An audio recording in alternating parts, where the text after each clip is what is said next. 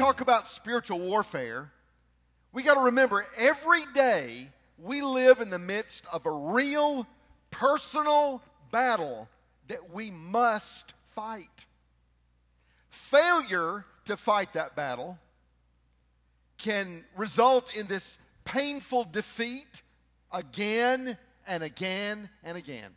Dedicated Christians often are confused and feel downtrodden because they don't understand why they just keep in the same cycle over and over and over, and they experience failure over and over and over. Just when they think they've got something conquered, it rises back up to defeat them again.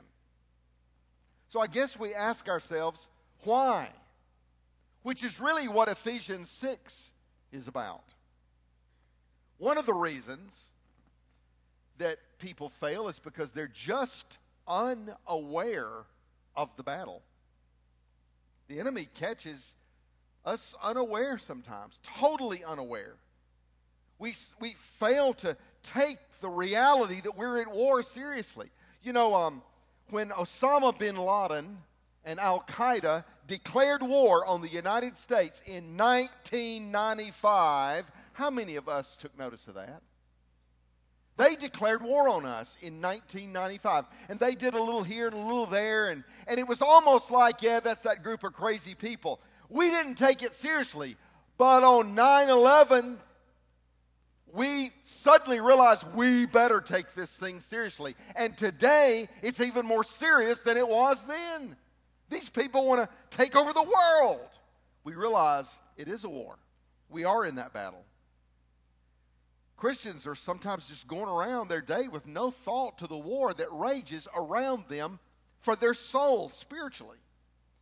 We get this callous attitude toward God's word that says, God, if everything you said in the word is true, then why is it that this gospel hadn't been powerful in me? Why is it that I'm still struggling with this? Why are these things not working? Lord, I'm claiming these promises. I'm quoting this scripture. Why is it not working? It's not that the Word of God's lacking in power, but sometimes we just don't understand what kind of battle we're in. We really don't see the real battle that we're in.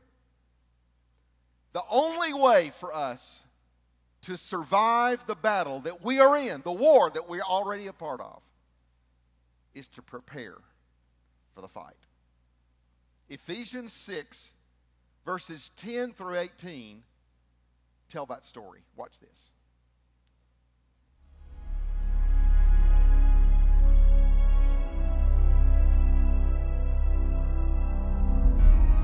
Use every piece of God's armor to resist the enemy in the time of evil, so that after the battle, you will still be standing firm.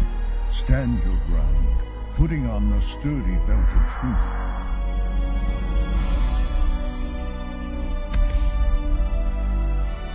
And the body armor of God's righteousness.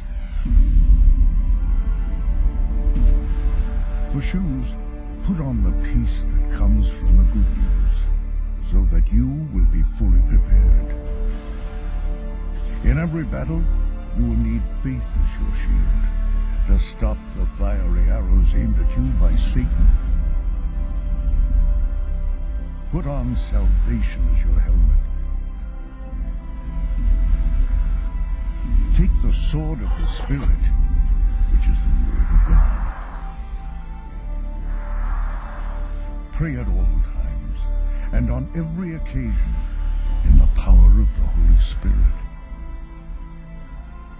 Stay alert, and be persistent in your prayers for all Christians, everywhere.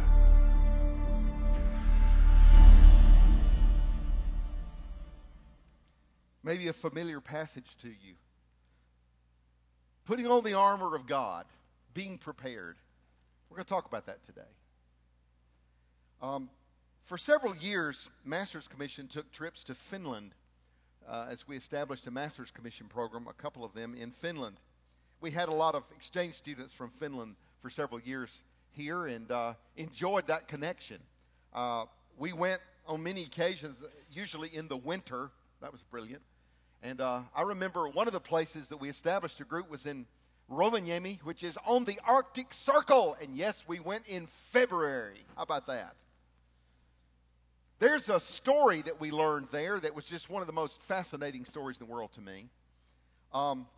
This is way up there, and everything is white. It's just absolutely beautiful there. And there's a place right on the Arctic Circle, right on the little place where it says Arctic Circle. Napapiri, Arctic Circle. And there's a little place called Santa's Village. It's the place that Santa Claus is from. And a lot of people in Europe go up there to be a tourist. And so I showed up there one day by myself. I just wanted to see Santa.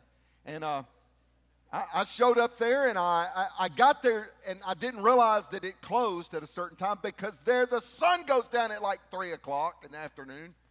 And I got there just as it had closed, but the doors were still open. So I just sort of went in and walked around, and I looked over there, and there's this big hall and then this big room, and I just kept going, and I walked in there, and it was a throne room, and it was the big Santa throne, and it was incredible. It's awesome, and I'm just sort of looking at it, and I'm becoming a little kid again, and all of a sudden I heard, "Hello," and I turned. It was Santa Claus, the real one. I'm talking the real one.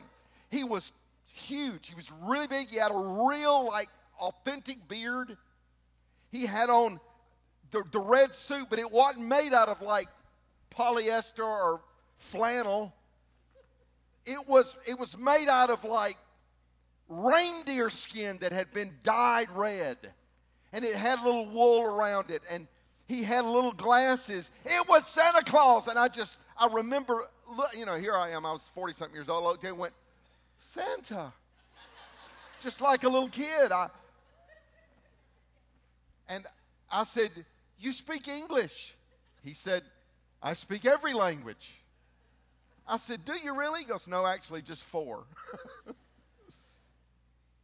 And I sat down with Santa and we talked.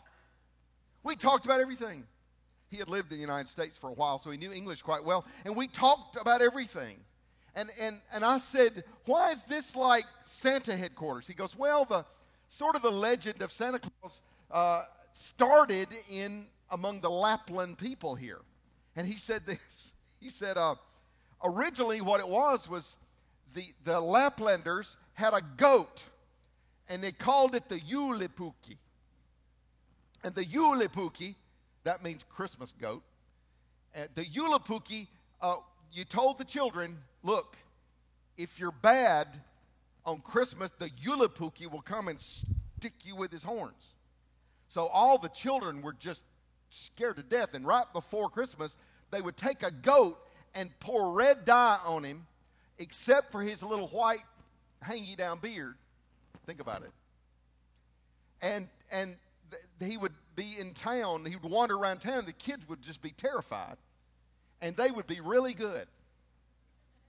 And then later on, the Christian influence in the rest of Europe connected St. Nicholas, who gave presents to children, and it sort of flipped its way around, and the Julepuki became the Santa Clausi. Now, some people think the devil and Satan is just some mythical invention to make kids be good, to somehow keep little children in line, or maybe little Christians in line. Maybe the devil is they just look at him as some kind of mythical invention. Hey, listen, I promise you can go to seminaries and hear that. But I want to tell you, there's another world, a spiritual world, just as real as the one you see with your physical eyes.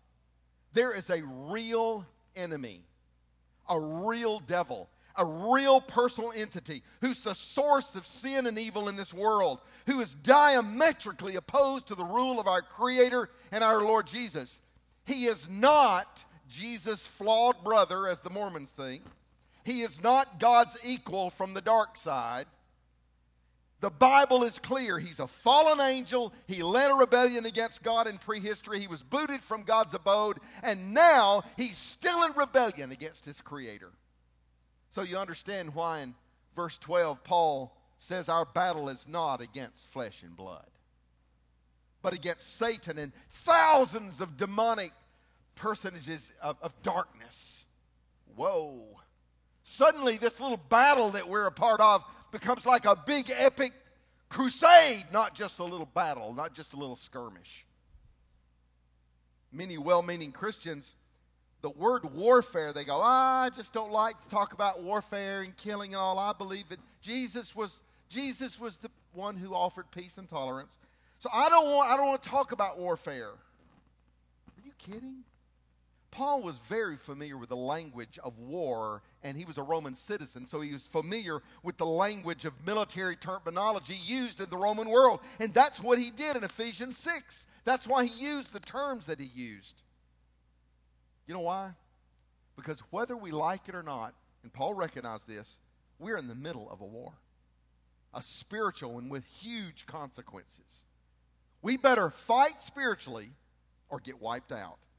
Satan has declared war on us, and we are fools if we don't prepare ourselves. Most people are just unprepared. According to Revelation chapter 12, Satan has failed to overthrow God, and he will forever fail in that obsession, but he has chosen to continue to fight God, and he does it through fighting his earthly creation. Most importantly, humanity. He is especially filled with hate for the church of Jesus Christ, God's people. And he hates Christians, and he hates humans, and he hates anything that God loves. He hates you. He hates me. He hates this church. It's a war. John describes him as the thief who comes to steal, to kill, and destroy. The Old Testament calls him a crafty, smart, sinister liar. Paul calls him the evil god of the world who blinds men from the truth. Peter calls him the enemy who prowls around seeking whom he may control. James calls him a pretender. All the Bible writers share one view of Satan. He's powerful, he's dangerous, and he's doomed. Did you hear that? He's powerful, he's dangerous, and he is doomed. God has declared him defeated. We know this is true, but we see things around us sometimes that tell us otherwise. He looks like a pretty formidable enemy to us. We know his future, but his present is sort of the problem we're dealing with right now. Sometimes it even seems insurmountable for us. I've had counseling sessions over the years where people basically say, Pastor Mark, I'm done. I'm just done. I can't fight anymore. I'm going to quit trying to fight it. I'm just going to give up. The devil's just too strong. You don't know how many times I've actually had somebody say that to me. The devil's just too strong. The devil's just too strong. Christians are defeated because they're not prepared. They're just not prepared. They're not prepared. We become defeated when we're not prepared. We're unaware and we're not prepared. One of my favorite Christian writers is a guy named Leroy Imes. And he tells this story that happened to him when he was in World War II. He was in the Marines in the South Pacific. And the story goes like this. Let me read this part to you. Shortly after we hit the beach, our armored amphibious tank took 2 artillery shells broadside. We immediately evacuated the tank and darted from hole to hole toward the enemy positions which we had been ordered to take. The sergeant began to check on us to make sure we were okay after the attack. He crawled over to me and said, Are you all right, Imes? I answered, Yeah, I'm okay, Sarge. He looked at me and said, Imes, where's your helmet? I felt the top of my head and answered, I think it's in the tank, Sarge. Where's your duty belt? Our duty belts carried ammunition for our rifles, a canteen of water, and a bayonet. Must be in the tank too, Sarge. Imes, where's your rifle? He looked at me with disgust and pity. Because of my hasty departure from the amphibious tank, I was dressed about the same way I would be dressed to play a game of volleyball. And there I was, hopping from hole to hole, tree to tree, totally unprepared. Now that story is very similar to really what's going on in a lot of Christians' lives. Christians, many of us, have forgotten that the Christian life is not a playground, it's a battlefield. Instead, Christians often hop from hole to hole, church to church, looking for the best buffet, looking for the freest coffee. As a result, so many of God's people are not armed, equipped, and ready to wage spiritual battle. Now, we are engaged in spiritual warfare, whether we like it or not. If we're going to be successful in our work for the Lord, we've got to be prepared to go to war. Now, in the passage in Ephesians we talked about, we're given insight into the battle and the way we're supposed to fight this battle.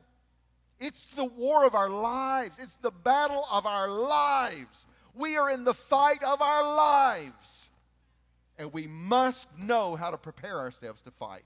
So, let's look at it. I've got some good news for you today. Our Heavenly Father has equipped us with everything we need to win this battle. So we're going to look at it, okay? I'm equipped. Everybody say it with me. I am equipped. Let me just I'm going to sort of break this down without giving you a lot of details, but sort of let you see the big picture. First of all, there's a list of defensive armor. A list of defensive armor. First of all, it mentioned a helmet. A helmet, obviously. Even today, Army folks still wear helmets. It's called the helmet of salvation. It's the attack of the enemy on our mind. Do we think that we can fight the battle against the enemy and not do it with our mind? Is it just something we do with our heart and our feelings? Is it just something we do on Sunday? Or do we have to use our mind constantly? Satan attacks the mind. Our mind is our most powerful attribute, and Satan loves to attack the mind. The helmet of salvation says this: I belong to Christ. I have the mind of Christ. I can renew my mind daily. Daily, I can start thinking the way God wants me to think. And as I renew my mind daily, I begin to have more and more of the mind of Christ. Listen, don't try to fight the enemy without dealing with the mind. It's very important. The mind. I believe it's more important than people think about. Honestly, I heard somebody say one time, you will never change the way you live until you change your mind. That is true. The mind is where we choose to follow Jesus or not. God is not going to, sometimes we say this. Sometimes we say, God, just change the way I am. Change the way I think. God's going, hey, you with me on this thing? How about changing your mind that you want to change? How about changing your mind? How about saying, I'm not going to think this way anymore? How about putting your mind to it? Another defensive armor, breastplate. Ah, yes. The breastplate of righteousness. It protects the heart. It protects the heart. The scripture says, guard your heart.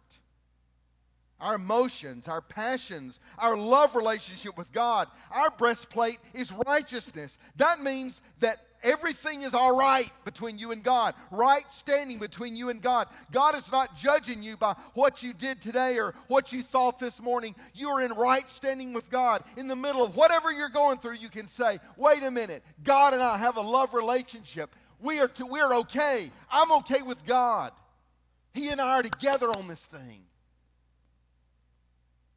Righteousness. It's not our righteousness. If that breastplate that we wear was determined by how good we are, I would never have it on. But the breastplate is His righteousness on us. We belong to Him, and He has forgiven us and covered us with His righteousness. So take that, devil. When he comes at us and say, you sinner, you're not forgiven. Hey, I got the breastplate of righteousness on.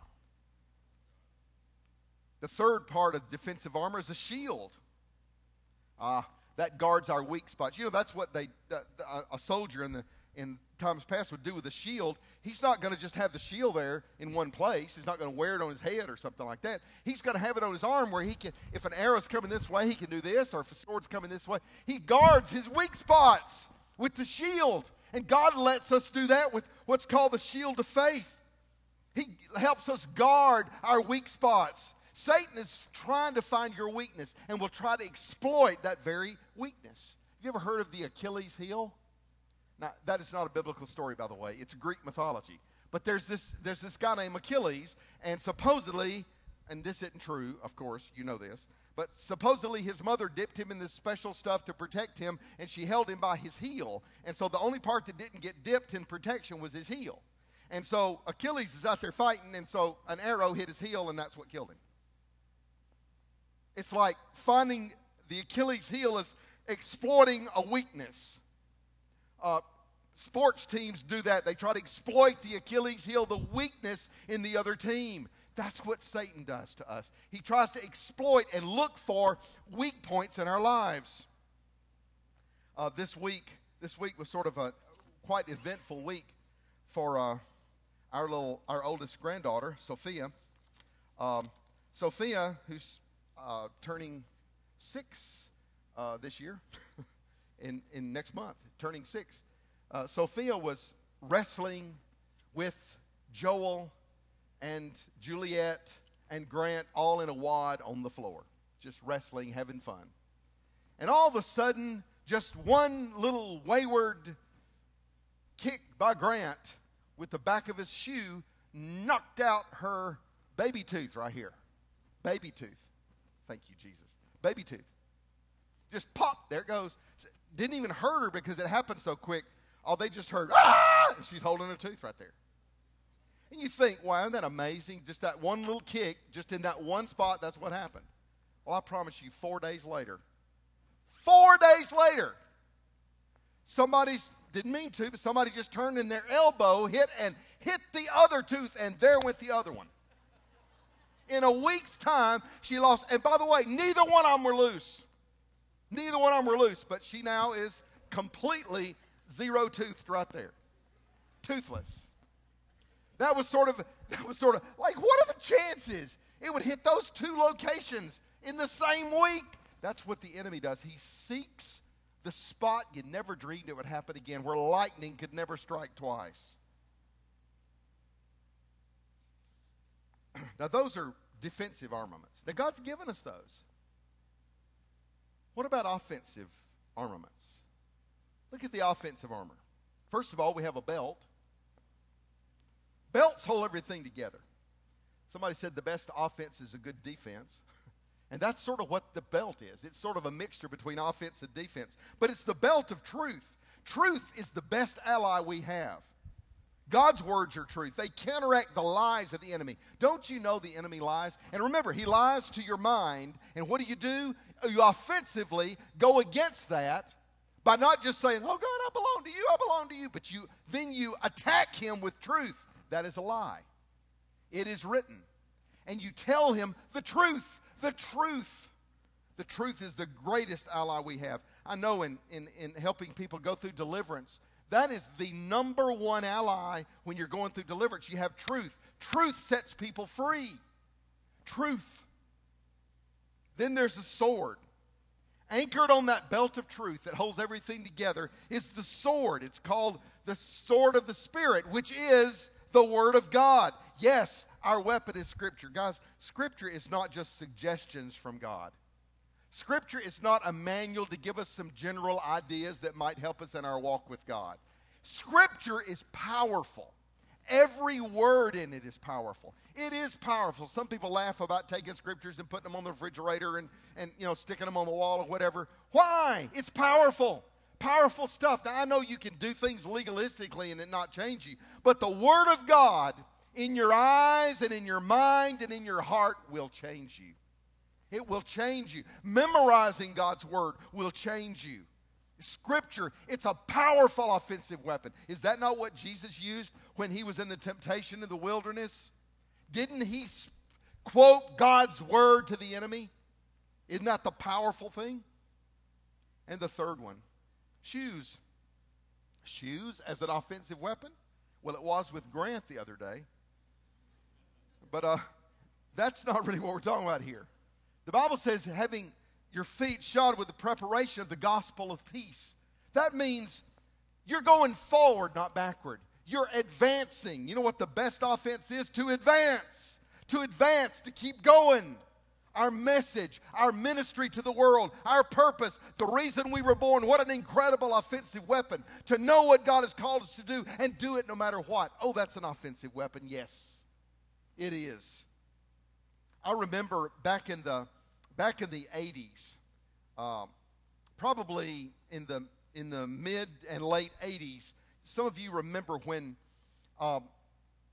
there was a big battle between the pro-life and pro-choice abortion forces in Birmingham. There was a clinic called Summit Clinic downtown that was an abortion clinic, and every year on the pro-life weekend, thousands of Christians would gather and march in front. So how many participated in that?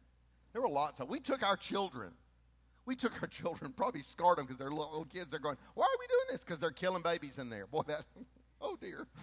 Now you got to explain that. But, thousands of Christians would march by, and they would stand there and, hold clothes hangers and threaten. It was a big deal, and nothing ever changed. It was a big deal, and nothing changed. Nothing changed. If it was an election, we would have won. If it had been a physical battle, we would have won. But it wasn't. It was thousands versus about 30. And nothing changed in Birmingham. And I remember a guy coming to Kingwood Church and preaching one time. And he wasn't a Pentecostal. He was someone, he was in the pro-life movement. But he said, I remember him saying, we are not going to change this issue by marching. We're going to change this issue by meeting those ladies one by one and winning them to Christ. Do you know, not long after that, a precious lady in our church, Jenny Doss, felt led of God to begin Save a Life Shelby, right here in Alabaster, Save a Life. And it began in Pastor Cox's office at the old building. That was the first counseling session, was in his office, Jenny, and she won this lady to Jesus. And that's where Save a Life began. Now, Save a Life is this incredible organization that helps thousands of women every year. And we have turned the tide of what abortion is, not by just marching. We've turned the tide by marching forward with the message of Jesus. Do you see what an offensive weapon it is? It's almost like the march was just an advertisement. The weapon that we had, the weapon is the power of the Holy Spirit to change a heart. And has it been tough? Yes, one at a time, but that battle will be won.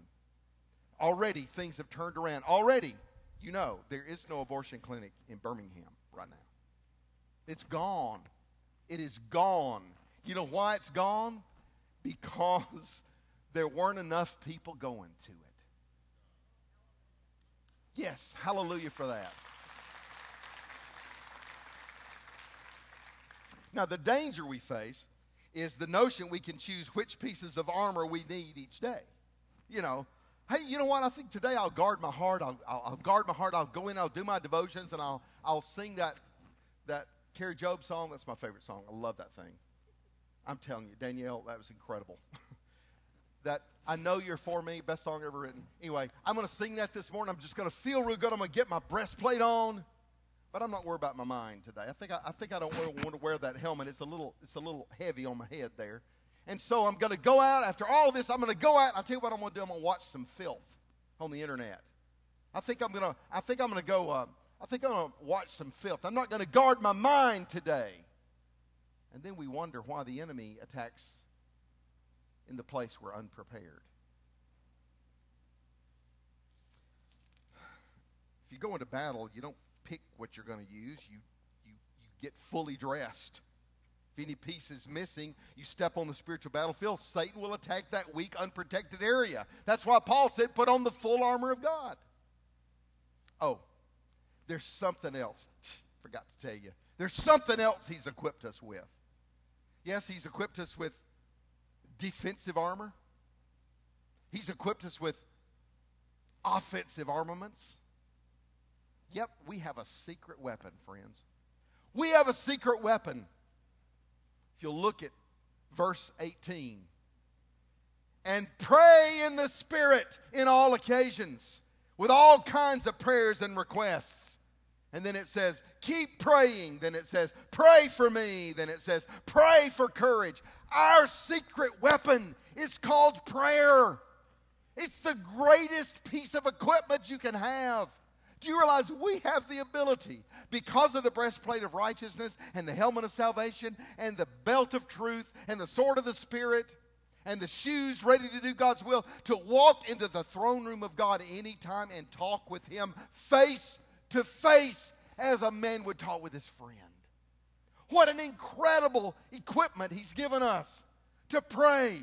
It's like we have this private briefing room with the Holy Spirit, our commander-in-chief, who runs us through the intelligence briefing. He knows what the enemy's up to. He knows it before the enemy knows it. And He is on our side.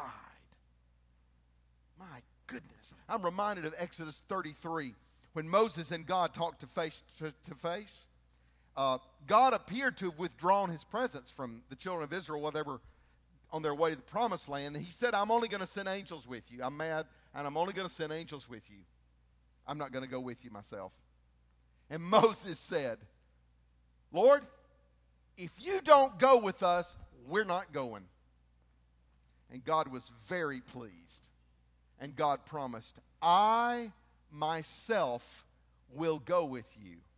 And then He used this Hebrew word, one of my favorite. Pinai. It means, I will go with you side by side, shoulder to shoulder, face to face. That's how we go into battle. That's how we go into battle. Shoulder to shoulder with God. With God. He's not sitting up there directing like this. He's like down here with us. That's our secret weapon. That's our secret. We see it in the Old Testament. Remember when they were going into battle and they would take the Ark of the Covenant with them and everybody would go, ah, and run away because God's presence was with them. God, we have God's presence with us. The secret weapon. Talking about being equipped. How much better equipped can you be than for the God who knows and sees everything and is all-powerful lives inside of you? Wow. And He has promised this. I will never leave you or forsake you. I will be with you even until the end of the world. We're not alone. We have been thoroughly equipped for everything we might face in this life. Visible or invisible, we are not alone. Wow. During the Korean War, there was an American battalion named Baker Company, and it was cut off from the rest of their unit as the North Korean enemy advanced. For several hours, no word was heard from Baker Company, even though headquarters repeatedly tried to communicate with the missing troops. Finally, a faint signal was received. Straining to hear, the corpsman asked, Baker Company, do you read me? This is Baker Company, came the reply. What is your situation? Asked the corpsman. The enemy is to the east of us. The enemy is to the north of us. The enemy is to the west of us. And the enemy is to the south of us. Situation looked quite grim. Then after a brief pause, the sergeant from Baker Company said, Ha! We got them! They're not going to get away from us now. Although surrounded and outnumbered, he was thinking of victory, not defeat. We're not fighting for victory today. We're fighting from victory. We're fighting from victory. That makes all the difference in the world. Our commander-in-chief has already won the victory for us. All we have to do, listen, all we have to do is get up, dress in our armor, stand up, and await our marching orders, because we are equipped and He will lead us to victory. We need to avail ourselves of the tools that He's given. We're in the fight for our lives, the fight of our lives, and the victory is ours. You are headed into the war zone today. Are you dressed for it?